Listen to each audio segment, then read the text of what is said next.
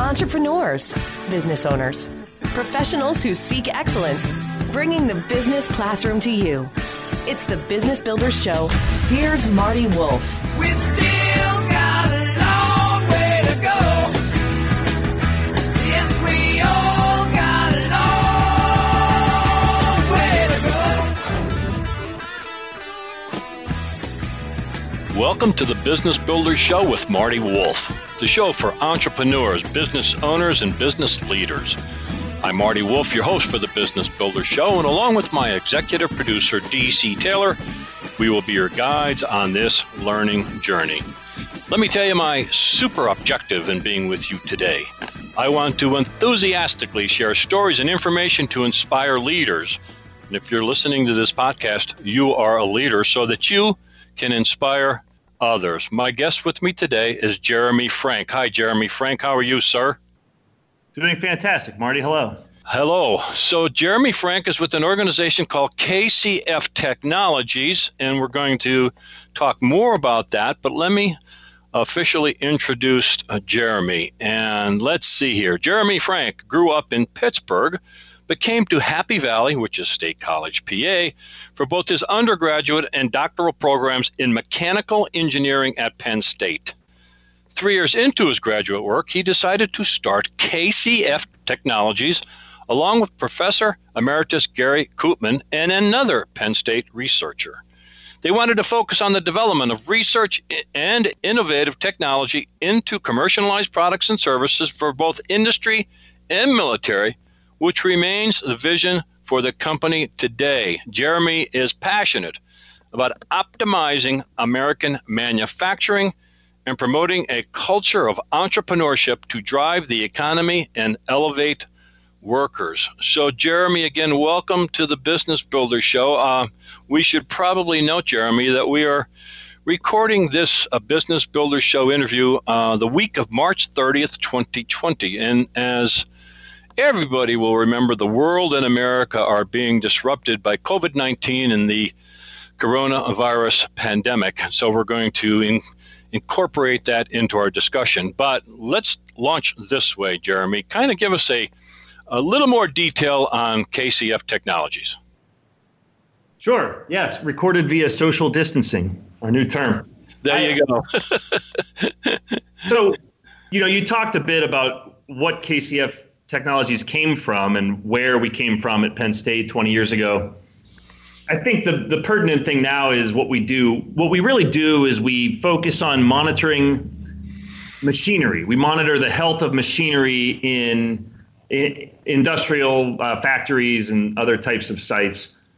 And by doing that, we call it giving machines a voice. We can tell what's happening with the machinery better than the folks in the factory can. And we do it remotely, so we're able to actually troubleshoot and even eliminate problems that would otherwise derail their operations. Wow, that's pretty significant. So, Jeremy, we're going to focus on manufacturing. That's where you spend most of your life, I believe. I've been around manufacturing for a while now, and I guess I'll use the word unfortunately. I believe that many of these manufacturing firms may not have been healthy or profitable before this pandemic. Do you have any thoughts on what I just said? Certainly, I think there's a couple dimensions to that. I mean, most of the companies that we serve are large public companies, and it's as easy as looking at their public financial statements. A lot of the companies hover in that range from 0 to 5%, net profitability. And a lot have been struggling to get by for years or even decades. Mm-hmm. And that's in relatively strong economic times. It's just difficult to be a global manufacturer these days. It's very competitive, and the bar gets raised every year, and you got to, create 20% more product with 10% fewer people, is often the challenge. Mm-hmm. So that's the basic situation we see. So a lot of these companies are, however words you use, I'll keep using the word healthy. So maybe they don't have all these reserves that may be necessary. Hopefully, whatever the government of the United States or elsewhere may be helping them through all this, I hope, because we need these international companies. So, of course, manufacturers, they use machines to manufacture their products. So what's crossing my mind, Jeremy, is without preventative maintenance or necessary repairs, where is this going to leave them going forward?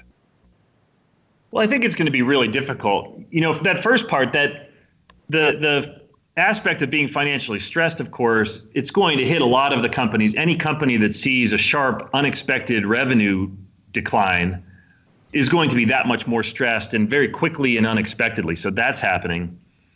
I think something that people might not realize that we're very exposed to is that most of these big manufacturing, these factories, there's more machines than people. They are, the modern manufacturing world is just filled with sophisticated, large machinery that's really the heart of churning out basically doing all the really heavy lifting in these plants. There's a lot of automation, but even prior to that, there's just a lot of motors and pumps and fans and a wide variety of other machines that you can't operate without. Yeah, I certainly understand that. And obviously, in addition to that, even with technology, people remain a big part of that. Am I correct there? Maybe even especially so in these times when maybe some people are not working, they may not be staffing the shifts as they should. So, but people have played and will continue to play a big part in this, working with the machines or working alongside of the machines. Am I accurate there, Jeremy? Absolutely, and that's what I'm really concerned about. The way I would say it is that the worker, so the machines do a lot of the physical work, but the people do the vital work. The people figure out how to get productivity out of the plant. Mm-hmm. And it's really difficult. It's right now, it's always difficult. It's difficult to deal with changes, but whether companies are struggling, with shortages of revenue or not, everybody's trying to adjust rapidly to a new normal. And big companies don't do that well. They don't deal well with change. And so these individuals, these workers at the front lines are trying to deal with those changes. And it's I can just tell you, it's going to be extremely difficult for them to deal with that, especially when you look at just the overall situation that the pandemic and the response to it is creating. Well, even with the digital tools, which we'll associate with generally younger workers, but we are, before this, and maybe even it's going to be even more relevant after this pandemic, is what they commonly call it the gray tsunami. So talk to me about that, how you see that aging workforce affecting prior to and maybe after this pandemic. Well, it's already happening in real time. And I mean, that's the thing. So the companies are financially stressed. They're dealing with all these changes, but then it's the manpower issue. So these companies have already had a shortage of positions, especially the skilled trades, the certified workers that can do sophisticated work to maintain and operate the machinery, the engineers who make these adjustments in real time that basically keep the lights on. Well, a lot of those people who hold those skills, the smartest, best people, tend to be toward the end of their career. These are the ones who know the most and have the most experience and can make the right decisions. Well, very unfortunately, those are the same ones that are at the highest risk of this disease, this virus that's spreading. Mm-hmm. And what I think is really concerning is that these companies are already strained for those three reasons, and now they have to try to operate with some percentage less of the very people they depend most on. And that's what I think is especially going to be very challenging. Yes, we saw it coming. We can see it coming even more. So I'm going to ask you to be a little more general, if you will. Certainly, I guess you can keep referring to the pandemic, but we've talked earlier, and you talked about the Industrial Transformation 4.0. I think that's still relevant. I know it's still relevant. So tell me what you mean by industrial transformation 4.0, and maybe before and maybe after, in whatever way you're comfortable. Sure. Well, so 4.0 is really the transition from 3.0 to 4.0.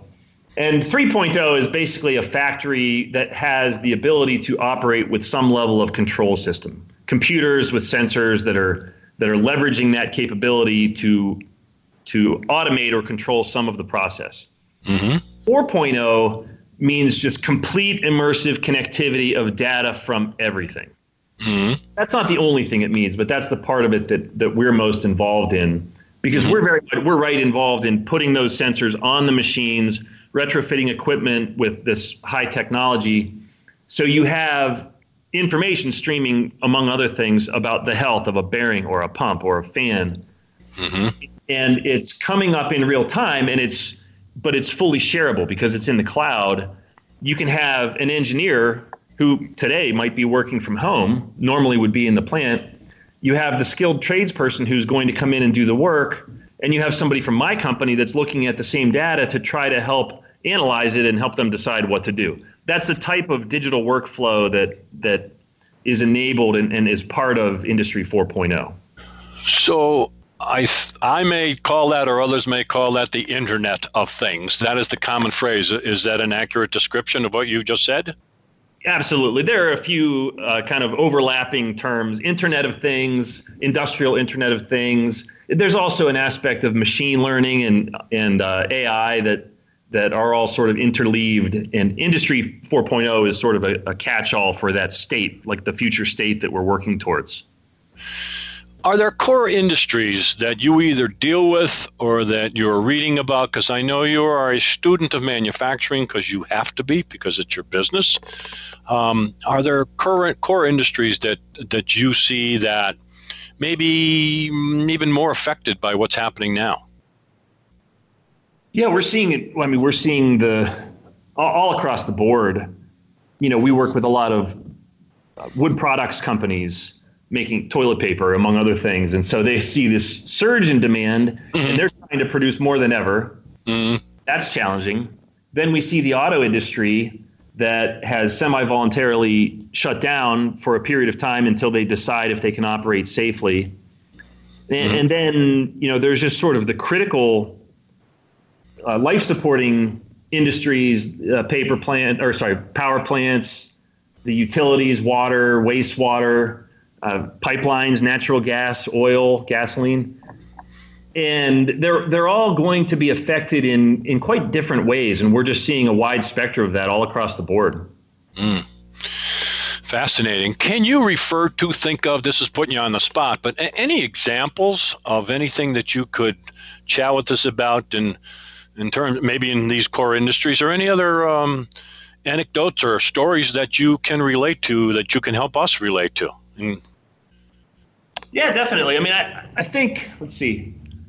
I think I can give you one that's just probably the most relatable. I hope, and I think that it's not one of the greatest vulnerabilities, and that's, you'll be glad of that. But mm-hmm. if you picture a power plant, okay, we cannot have the grid go down, especially right now. Mm-hmm. You know, you can't have hospitals with brownouts or blackouts with their electricity. We depend on the grid now, so more than ever. And so you've got all these power plants across the country. Well, the kind of thing that just most people aren't exposed to, but we're looking at every day, is there's, for example, in a big power plant, you're typically pulling water out of a river, and you cannot run the plant. So picture, a big nuclear plant. The same is true for most gas-fired plants too, but there's like 100 big nuclear plants across the country. And the one I'm picturing has 3 gigantic pumps that are pulling water out of the river, big mm-hmm. river. Mm-hmm. And these are not, little pumps. These things are the size of like a tractor trailer, thousands of horsepower. And so to run the nuclear power plant, you have to pull this water out of the river. And to do that reliably, typically you have smart people that have been working with that system for years and decades that know what it sounds like, and they know what it's supposed to sound like. and they can tell when something's going wrong. They have their eyes and their ears. And one of the early challenges right now is that those people just, a lot of them are already working from home if they can. And even to make matters worse, if there's scheduled maintenance or if you're trying to adjust to a challenge, some parts of the country are dealing with floods right now. Trying to adjust to a flood and offset the demand from an adjacent plant, but your outside contractors can't come in. They can't lubricate the bearings. They can't balance things. They can't align things. That's kind of like the real situation that just gets replicated thousands and thousands and thousands of times across all these facilities. Wow, that pretty much describes vulnerability to me. My guest is Jeremy Frank. His company is KCF Technologies. Yes, you can find them at kcftech.com. There's all kinds of information there, and I'm sure you can contact Jeremy there also. Be specific of a manufacturing operation without telling me the company. Like, what do you actually do? I guess I want to drill down. You stick things on machines. Like, explain it to me so that I understand, and I guess in plain English. Sure, and I can give another example just because I think that example, a pump is in power. Electricity is something that I think most people can relate to. Sure. But there's another one is what people don't see because it's on a hill in the middle of nowhere behind a fence. There are compressor stations for our natural gas flowing all across the country. Complex system pipeline of flow that's boosted by these large compressor stations. Picture a bunch of tractor trailer sized huge compressors driven by an engine that are maintaining the pressure of that system so that all the factories and the power plants can run.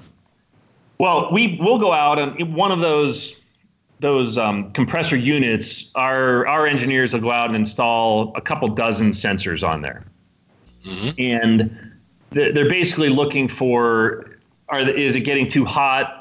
Is it vibrating in a different way? Is something noticeably, failing mechanically? For example, the kind of thing that can happen, especially when you don't have someone watching it, is that the flow can change. You could suck some liquid out through the pipeline, and all of the pipes start to vibrate uncontrollably, just like the water hammer that happens in your house sometimes. It's basically the same phenomenon.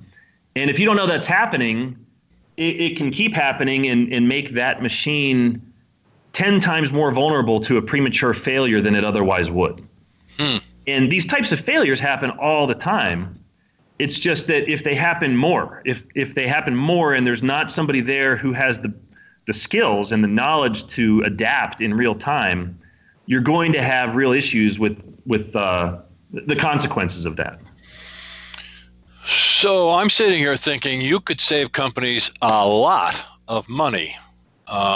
If they can detect things sooner, they can fix them faster. Is that one of your missions at KCF Technologies, to simply save people money? Yeah, no doubt. I mean, we measure it just because money's the easy thing to measure. We saved our customers about $1 billion last year. Wow. We track it. We measure the ROI, and it's the easiest thing to track. I think our focus really is to transform American industry, which means making them safer and more productive. And saving money is just a very measurable way to get there. But absolutely, that's just so we saved our customers $1 billion last year. Something else that might help kind of validate that is, I mean, we've been growing in what we're selling. Our deployments have doubled annually for 8 consecutive years.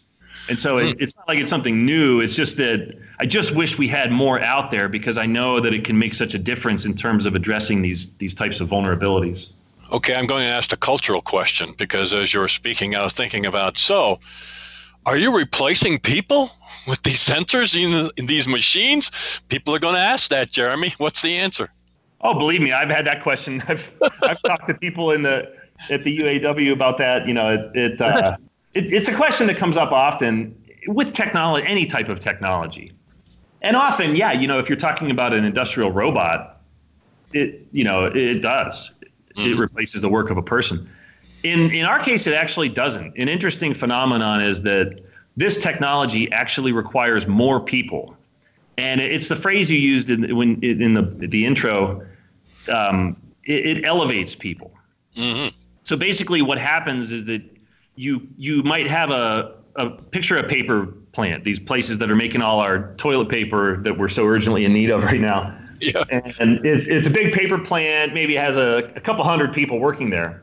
But there's about 4,000 critical machines, critical, but small machines that are in there and they're running.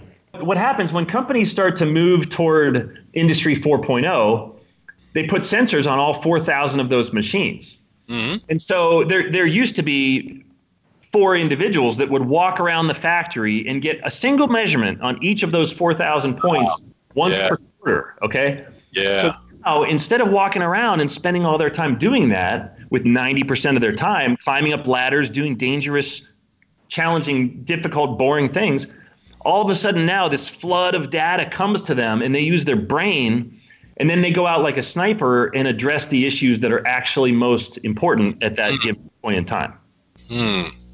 Love that. Yeah, love that. So we are going to wrap up. Jeremy, I am going to give you the last word, but I just want to make sure everybody knows that I'm speaking with Jeremy Frank, and he is with KCF Technologies. Yes, KCFtechnologies.com is where you can learn more. If you're in manufacturing, I would think you'd want to learn more. So in terms of wrapping up, Jeremy, what didn't I ask you? What point would you like to drive home to finish our conversation? I think mainly just how easy it is. This is a whole movement, this Industry 4.0, and it can really make a big difference in this current crisis that we're in. And we're one of a number of technology companies that play a part in this, and we're connected to them. So I really appreciate you just, helping us just get the word out, because when we connect with people, we can help spread the message that this is really quite easy to do, and it's a win-win-win for the company, for the workers, and for the long-term survivability of the organization. Superb. Jeremy Frank, KCFtech.com. Thank you so much for being part of the Business Builders Show. Wonderful. Thank you, Marty. Appreciate it. Bringing the business classroom to you. It's the Business Builders Show with Marty Wolf.